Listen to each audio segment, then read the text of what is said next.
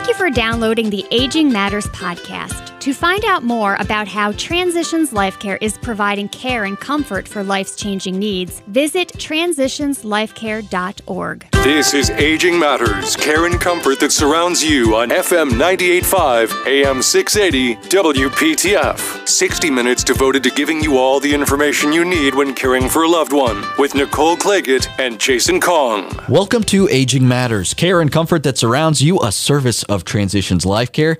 It's your life, your care on FM 98.5, AM 680, WPTF, News, Talk, Traffic. Good Saturday evening to you. I am Jason Kong, here with, as always, Nicole Claggett, the star of the show, representing Transitions Life Care and Transitions Guiding Lights. Nicole, how are you doing? Well, I'm doing well, and I have some exciting news. Uh-oh, is this some breaking news from the garden? Not from the garden, but from the property. We have 3 ducks. 3 ducks? We have 3 ducks Have now. they been named? They have not been named, but I will tell you, we adopted these ducks from a lovely lady who was keeping them at her home. Her senior in high school son thought it would be a brilliant idea to bring some ducks home, but they live in a neighborhood, right? So they kept them for a few months, and they're pretty big already. And then she asked me to adopt them, but they have never been in water, and they're scared of water. And so I've been mommy duck, and we have a pond, and I have been having to put the ducks in the canoe, to canoe them out to the middle of the pond, and then to put them in the water, and then they follow me back to where they live. They're it's quite funny, but if I just drop them in the water, they scamper out and run right to me because they do not have any idea what to do with the water. When you go on the boat, are you in some sort of duck suit to get them acclimated, or no? No, but Okay. but I have to throw Cheerios out in the water to make them stay out there and just give them lots of encouragement and praise. And I just thought that was sort of an innate behavior, but I guess it's not. I'm looking forward to future duck updates. And for names, I'm going to suggest Huey, Dewey, and Louie. Oh, that's so cute. Maybe we'll go with those. Yeah, we'll go the DuckTales route. All right, well, let's get down to business here, Nicole. This is Risk Management Month through the month of June, and we're going to have a timely discussion on risk management. And to do that, we brought in some of our own from Transitions Life Care. On the line, we have Beth Fair, who is the Employee Health and Risk Management Coordinator, and also Nikki Martin, Vice President of Quality and Compliance, and also the Chief Compliance Officer. Beth and Nikki, thank you so much for joining us this evening. You're welcome. Thank you. Do you guys have any ducks at home? Any advice? I wish. They're very cute. I have a 180-pound Great Dane. Wow, I've always wanted one of those. We couldn't do a duck. Amazing. That's amazing. That's awesome. Wow, that's great. Well, I'm super excited to have you all on the show today, and always very incredibly grateful and happy to have individuals from Transitions Life Care on here with us, because obviously Transitions Life Care does some incredible work around end-of-life care services in our community, and risk management. People might be sitting there listening, well, why do we care about that? What exactly is risk management? And we're not talking about managing our stock portfolios or things like that, are we? Oh, no. No. And you could almost sum it up in one word at this point in time where we are as a nation and as a country and as a world, COVID-19. That's why we should be thinking about this. Yeah. So I guess what is the role of risk management in an organization? Well, Nicole, risk management is a continuous assessment of risk, not only risk to our patients, but to providers, healthcare providers, and the public in general. We're constantly looking at, okay, are our employees, immunized? Have they had their chickenpox vaccine? Because we don't want them going into a patient's home and exposing them to a virus that they may have never been exposed to before. So it's constantly keeping up with the employees and making sure that, they have everything they need up to par. But also when we're going into patients' homes, educating them on things that they can do to lower their risks. As Nikki mentioned earlier, COVID-19 is, one of the things that we're focusing on now. So, continuing to educate, when they go out in public, what they can do to better protect themselves. So it's that constant assessment and evaluation. What are we doing? Is it working? Can it be done better? So just, keeping your finger on the pulse of what's happening and looking at numbers and and keeping track, basically. So it really sounds to me like in this era of the global pandemic of COVID-19, there's really been a new spotlight. I mean, people maybe don't realize it's the people who are doing risk management that are really working really hard to keep us safe. But it really sounds like it's the group of people like both of you that are really looking at the different things that are going on in our communities and in our environments and in our workplaces and in the homes that we go into, things that we need to be considering to help keep us all safe and keep the vulnerable population safe as well. Yes, That's ma'am. absolutely right. When COVID was first declared a pandemic, we actually got together a group. We called it the COVID Command Group, and we actually had a phone call for 6 days a week to keep up with what was going on in our community and listening to the CDC and North Carolina's Department of Health and seeing what new information they had for us and making sure that we were following their recommendations. Which we are now meeting 3 days a week and calling meetings as necessary as new information comes out to make sure that, our nurses and aides and home health employees, that we're doing the best we can and that we're educating our families and patients with the latest information to help protect themselves as well.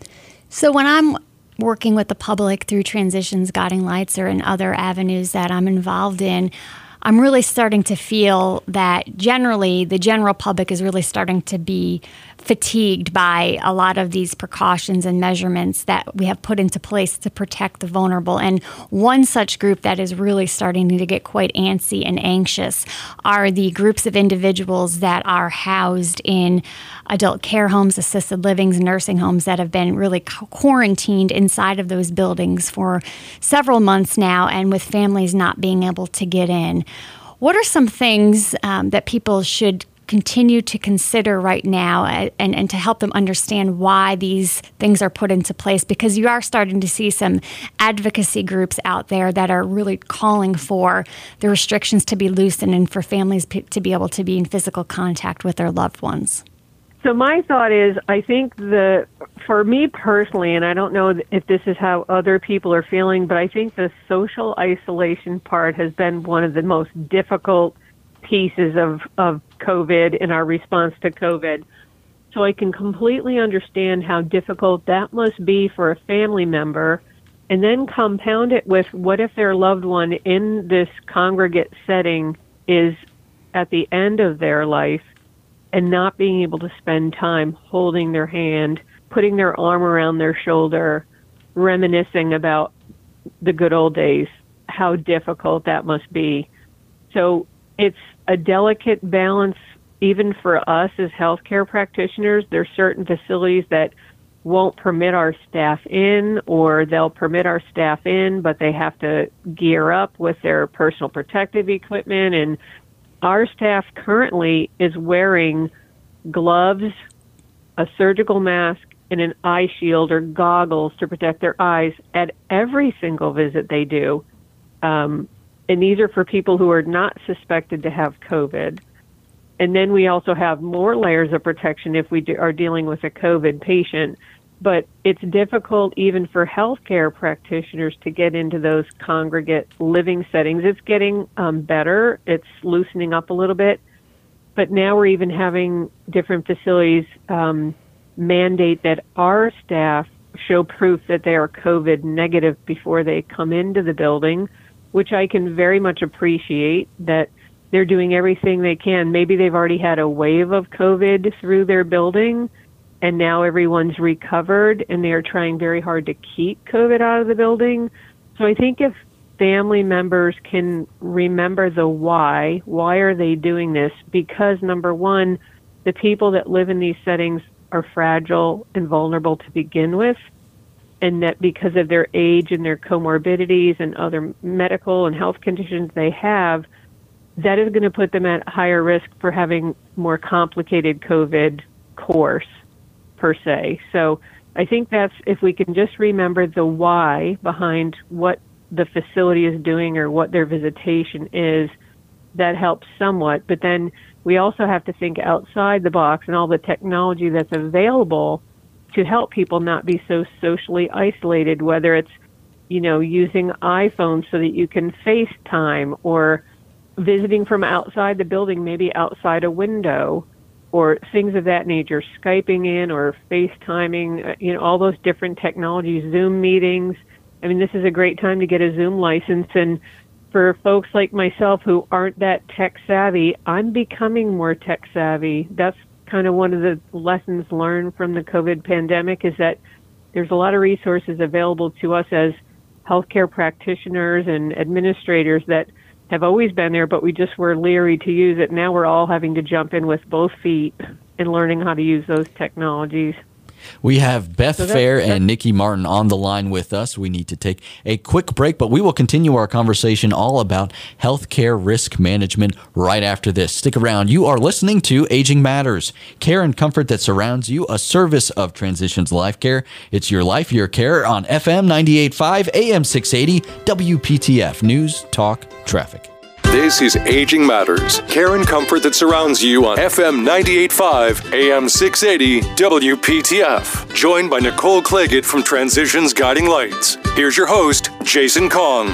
You are listening to Aging Matters, care and comfort that surrounds you, a service of Transitions Life Care. It's your life, your care on FM 98.5, AM 680, WPTF News, Talk, Traffic. Jason Kong here with Nicole Claggett, our guest this evening, our friends from Transitions Life Care. We always love having our Transitions brethren here on the show. We've got Beth Fair. She is the Employee Health and Risk Management Coordinator for Transitions Life Care, as well as Nikki Martin, who is the Vice President of Quality and Compliance and the Chief Compliance Officer. We are talking all about healthcare risk management and how this is even more important right now as we are going through the COVID-19 pandemic and towing the line between healthcare risk management and making sure that we're staying healthy in light of social isolation, which can have some damaging effects. But Nicole, I wanted to pick back up on this conversation, particularly with you, Beth. And it's got to be very challenging in your world to be constantly dealing with the pandemic and COVID-19 and making sure that everyone is able to assess their own risk. And I know during the break you were mentioning that there's some tools that folks can access if they want to make sure that they're prepared. Yes, sir. Jason, when we were talking, Nikki mentioned the CDC, which is the Centers for Disease Control. They have a website, and you can just Google them, and they'll pop up. And there's a coronavirus self-checker that you can check that box to get into, and it asks you a series of questions, and you just answer them honestly, and it will tell you where you are if you need to contact your primary care physician, or if it looks like you're pretty good in your state of health. It just walks you through that and kind of gives you a baseline. So if you are feeling good today, but tomorrow you're running fever and you started this dry cough and you're just not sure where it came from, you can get onto the CDC website and walk through that tracker and kind of see, okay, well, these certain items have flagged. I might need to call my primary care physician and get checked. And speaking of that, some of the big things we look for are fever, shortness of breath, a cough. You might have fatigue, muscle, body aches, and a really odd one that stands out is loss of taste or smell.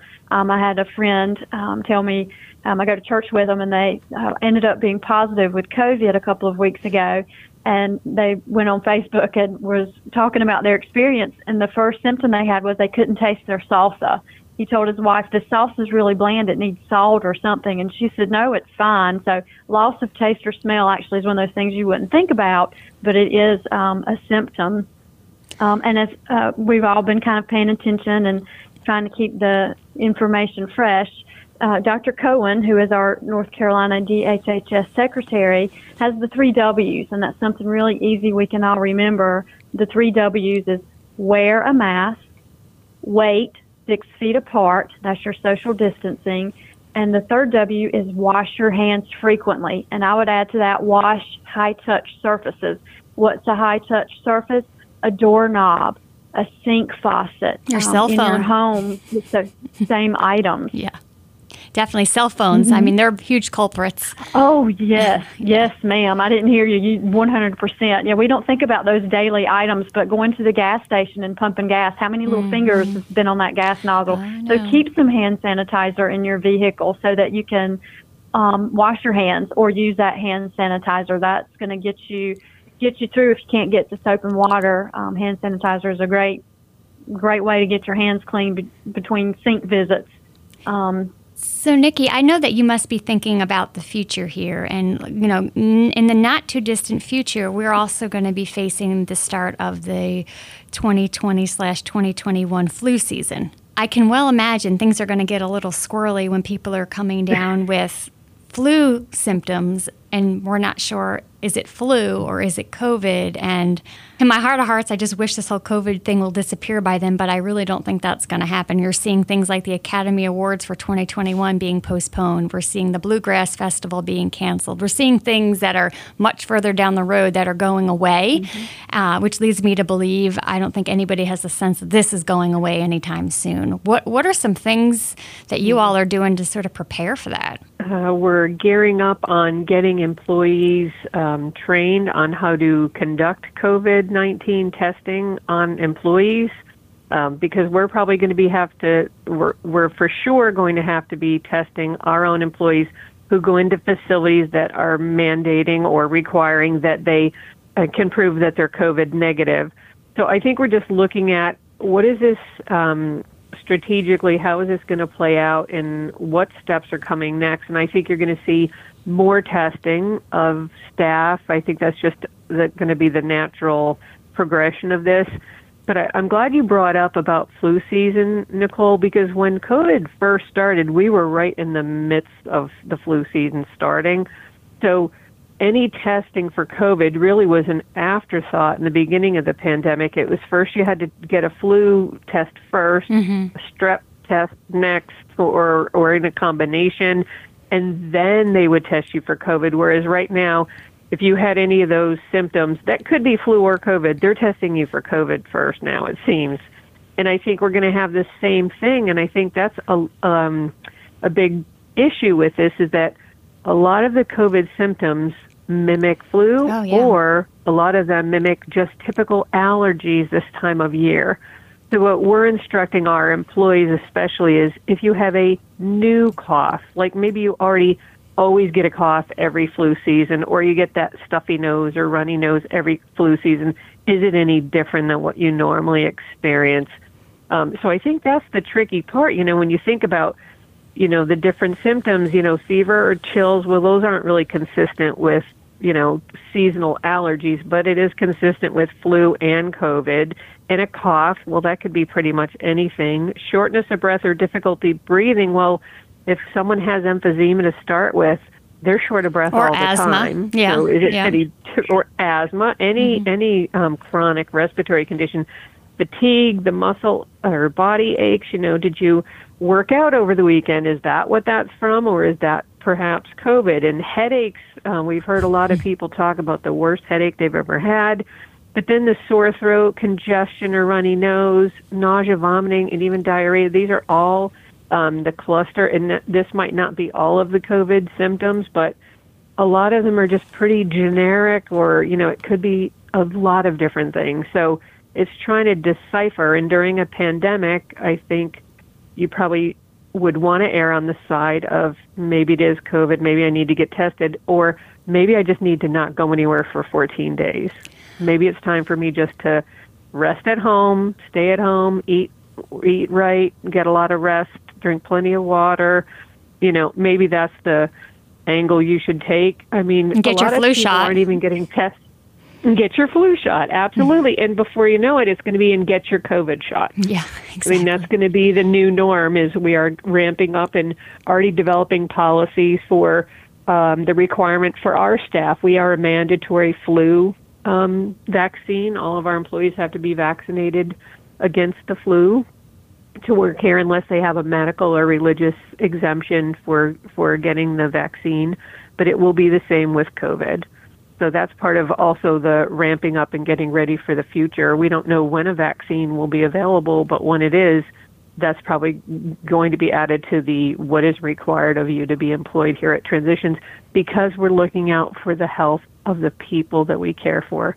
Again, we have people who are just seeing us for palliative care, and then people who are maybe getting home health services. Maybe they had a recent hip fracture, something like that.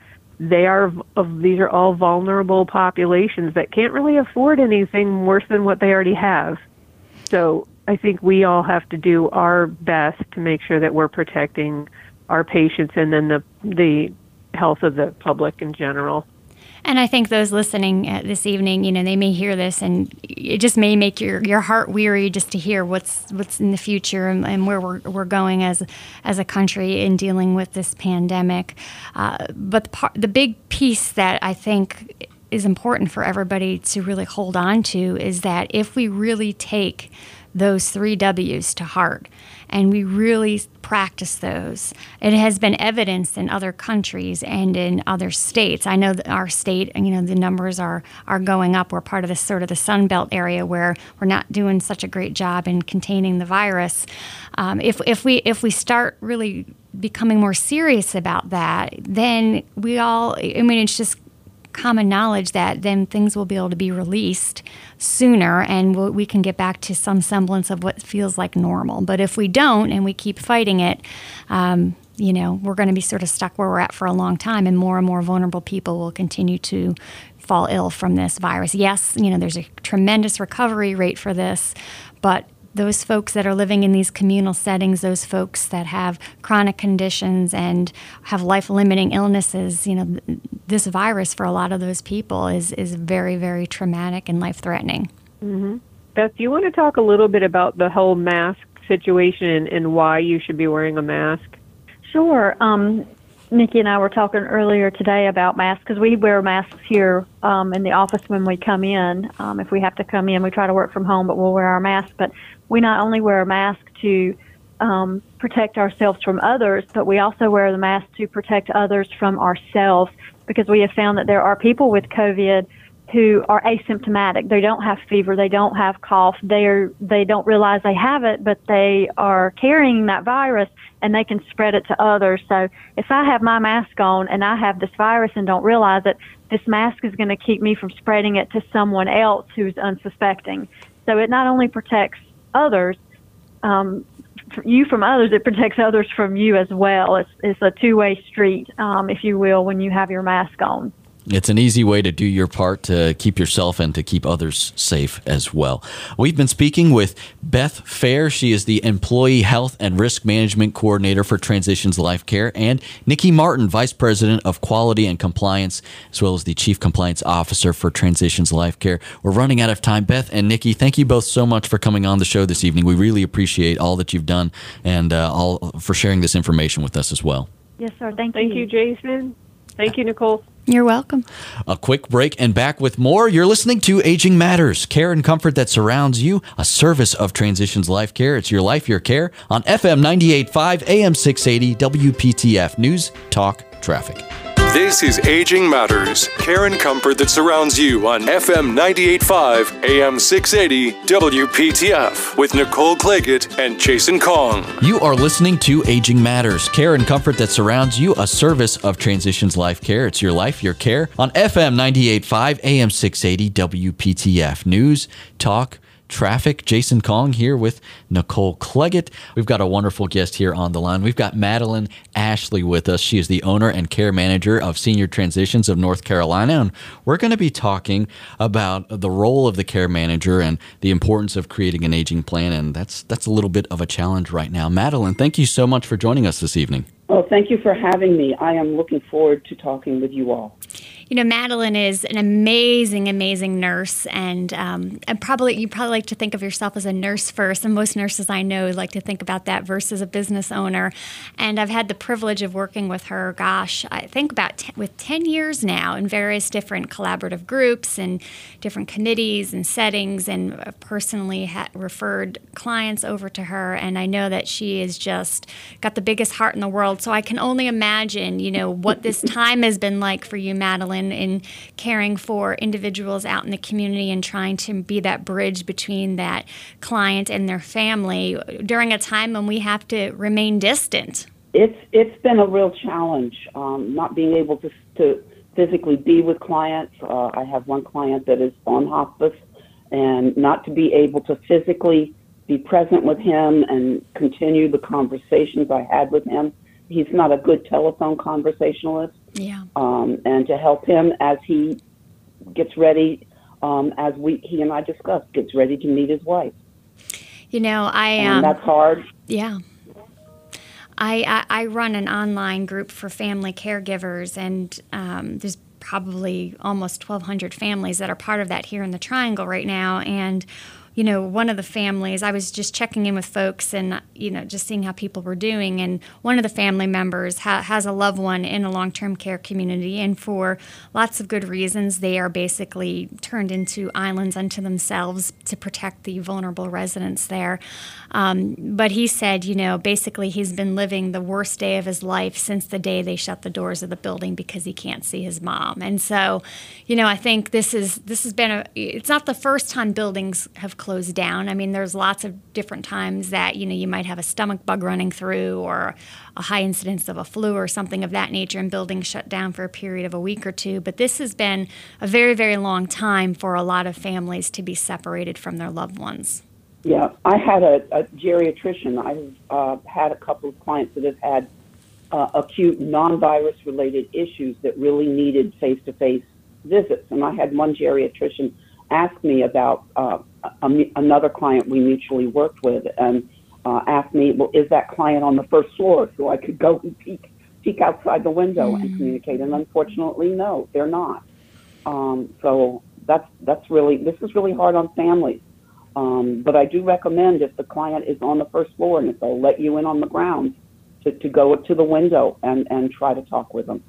You know, I heard a really interesting story of a person who was living in a family care home, and they needed to have there was a potential they were going to have to be sent to the hospital for just basically hydration. But then if they went to the hospital, they weren't going to be able to go back to the family care home because of the potential exposure to the virus.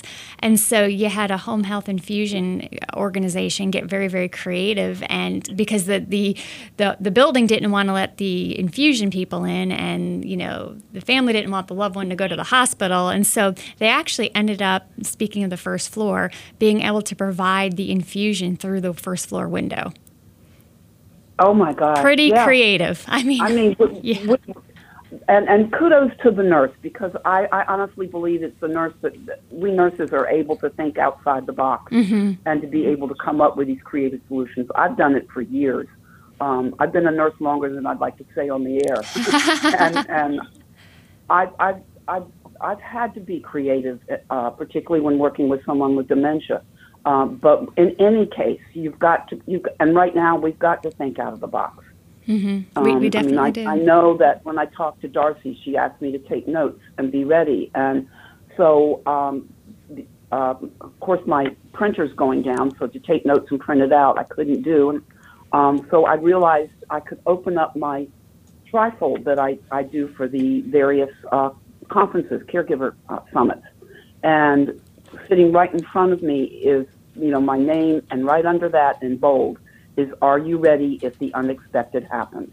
And I looked at that this morning and I went, I can't believe that I'm sitting here looking at that, because this is what we're dealing with now. It truly is. My trifold is totally not prepared for this pandemic. So tell me a little bit about kind of how some of the conversations, when you're talking to, you know, families that are kind of reaching out to you now, how have the conversations sort of shifted, you know, during the COVID pandemic versus kind of the types of things that you were hearing before? I find my families very interesting and very fascinating, and some of them are even out of the country.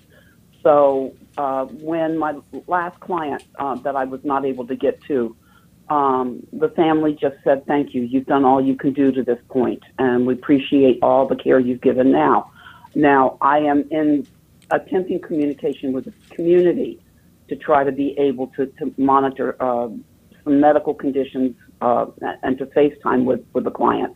I am worried because she has dementia. If I FaceTime with her, it's going to create agitation all the way around because I'm not there.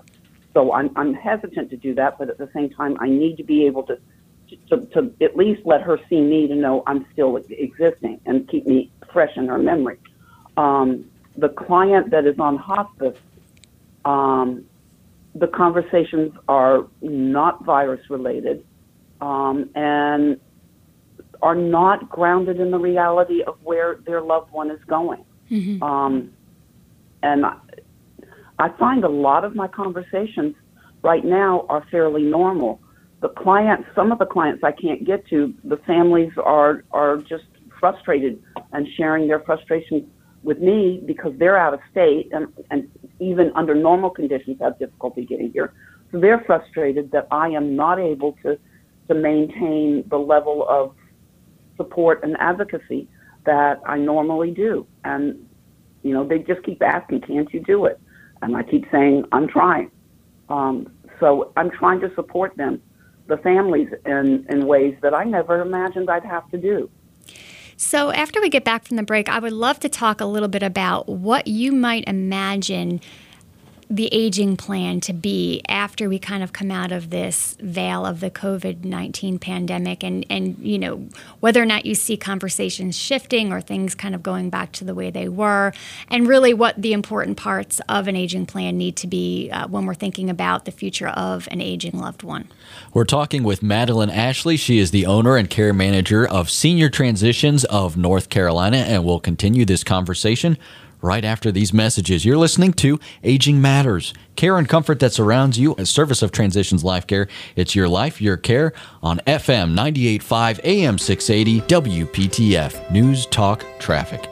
This is Aging Matters, care and comfort that surrounds you on FM 98.5 AM 680 WPTF. 60 minutes devoted to giving you all the information you need when caring for a loved one with Nicole Claggett and Jason Kong. You're listening to Aging Matters, care and comfort that surrounds you, a service of Transitions Life Care. It is your life, your care on FM 98.5 AM 680 WPTF News Talk Traffic. Jason Kong here with Nicole Claggett. Our guest on the line is Madeline Ashley. She is owner and care manager of Senior Transitions of North Carolina.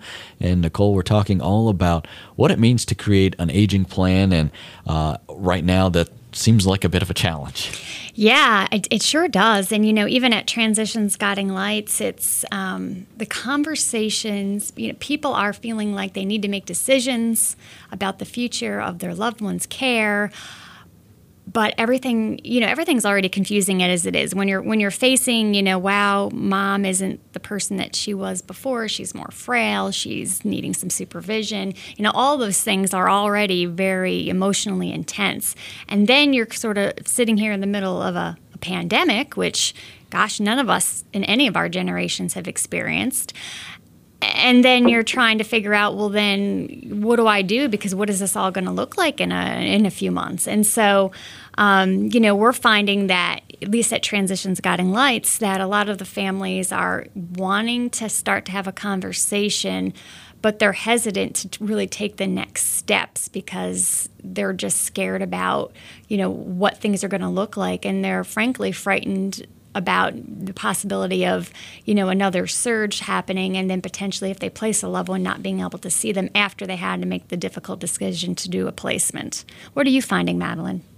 I'm finding exactly that challenge. The other piece that I'm also finding is one of the assisted living communities emailed me. I have a client that is going to be very, very challenging to place because of multiple other non-medical issues she has. Sure. And the community said that, if she's ready now, which fortunately she should be placed, but it's just not ready, they would, once she got there, she would have to be quarantined in her room for 2 weeks. Yeah. And that adds to the frustration of the family needing to place someone, to think about the fact that not only could they not see them, mom, dad, or the aunt or uncle would have to be stuck in their room after they've moved to make the move even more traumatic. This is challenging. And my recommendations to the families, if there is any way possible to increase the support within the home while we're waiting for the pandemic for us to move on through this stage of the pandemic and not lose the room or the apartment or the community they're looking at, to continue communication, but to find additional support for the family and for their loved one during this time. I know it's scary to bring someone from the outside in right now, but we've also got to be sure that everybody's safe and that the family caregiver is not totally exhausted. Yeah, so there's a huge cost. One of the costs that I think we're going to find out of this, especially with the vulnerable populations that this virus is definitely kind of going after, is the cost of inaction. So it's sort of letting things sit and fester. People are afraid to go to the doctor. People are maybe letting their loved ones sit at home a little longer. And so, there's potentially a cost that people who could have lived in a less restrictive level of care may end up having that terrible fall that results in a broken hip, or wandering away and dying of dehydration in the heat, or not getting that chronic condition taken care of, so that they end up hospitalized with something that, had they gone to the doctor, could have been nipped in the bud a lot earlier. So I think, part of our jobs as healthcare workers is really trying to help people navigate that and deal with the anxiety and stress, and help them understand the repercussions of inaction now on the preventative side could potentially create a bigger crisis down the road when the pandemic is over. Yes, I got a call from a clinic in the on the western side of the triangle where my primary area is, and canceling several, at the beginning of all this, canceling an appointment of a 95-year-old who has dementia and other chronic health conditions. And at the time, they wouldn't remake the appointment. Mm-hmm. And when they called me, they said they couldn't reach him. And I said, well, you're not supposed to be calling him anyway. And my worry is if they're not at least rescheduling appointments for older people that don't have an advocate or a care manager, these appointments, they'll get what we call lost to follow-up, but the appointment will never get made again. Right. And yesterday, actually, today is Wednesday, Monday night, about 9:30, I was catching up on emails for the evening, and I had an email from a friend, and I use the word friend with a big F as I'm a Quaker, and she's in her late 60s, early 70s, and she had fallen earlier in the day after having a dizzy spell. And so yesterday when I went over there, she'd finally gotten a call back from the doctor, which she didn't make on Monday when she had this episode, and it turns out she's doing really well, and I don't think she's going to have any significant residual. But when she went to the emergency room, she's had 2 small strokes. Now, and I know that stroke is a brain attack, like a heart attack. Mm-hmm. And you need to, with the onset of even uncertain stroke-like symptoms, get to the emergency room within 4 hours for care, because there are medications that can be given that they call clot busters to break up the stroke if it's significant, if it's a non-hemorrhagic stroke. So yes, this pandemic is really impacting our people that need this ongoing support and monitoring. Well, and truly, and the fear of going in. And truly, just even, people like you and I had an annual GYN appointment that was supposed to be on Monday, which they canceled 2 weeks ago and has not been rescheduled. But even things like that, where when they do exams and, checks, they can find hidden cancers and things like that. And so, there's going to be a period of months where lots of people have underlying things going on they don't even know about, but because preventative appointments have been and postponed. There are going to be some costs that come out of this once all of the scary side of just the virus goes away. And so I definitely think for those listening, if you're out there and you have a loved one and you're probably spending more time with them if you live locally and you're near them and you're really seeing some of the deficits that exist, it is really the right time to start at least having a conversation with somebody like Madeline Ashley with Senior Transitions about what the next steps could be. And just because you have a conversation doesn't mean you have to do it. But it's very, very healthy just to talk and to talk about what's going on. Absolutely. Potentially, even if you don't want to bring in an outside home care agency right now because you're worried about potentially bringing in the virus to your loved one's home, it doesn't stop you from calling them and just getting on their radar and just talking about what to expect, or making phone calls to these long-term care communities to help you understand what to expect.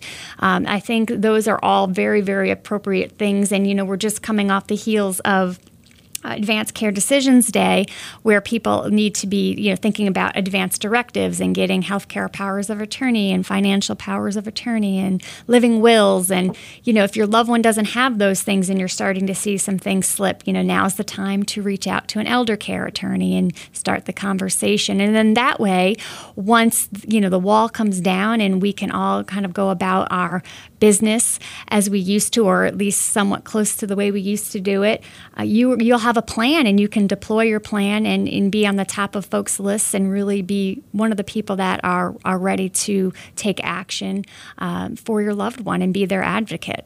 Absolutely, Nicole. I mean, the elder law attorneys, I'm sure all over the country, but the ones I know in the Triangle are all working hard to do distance, over the phone or FaceTime or Zoom or whatever the family can pull together.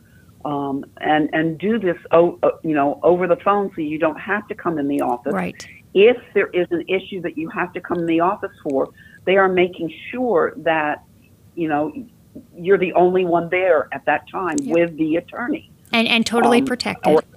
Yeah, everyone is making these changes and adapting, and it's good to see because it fosters a lot of confidence in people because everyone is a little bit nervous and wants to know that they're safe as well. I want to thank Madeline Ashley, owner and care manager of Senior Transitions of North Carolina, for joining us this evening.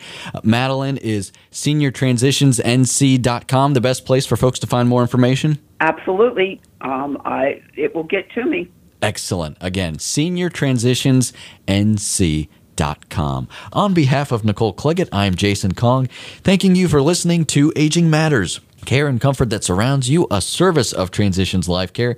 It's your life, your care, on FM 98.5, AM 680, WPTF, News Talk Traffic. Have a wonderful night.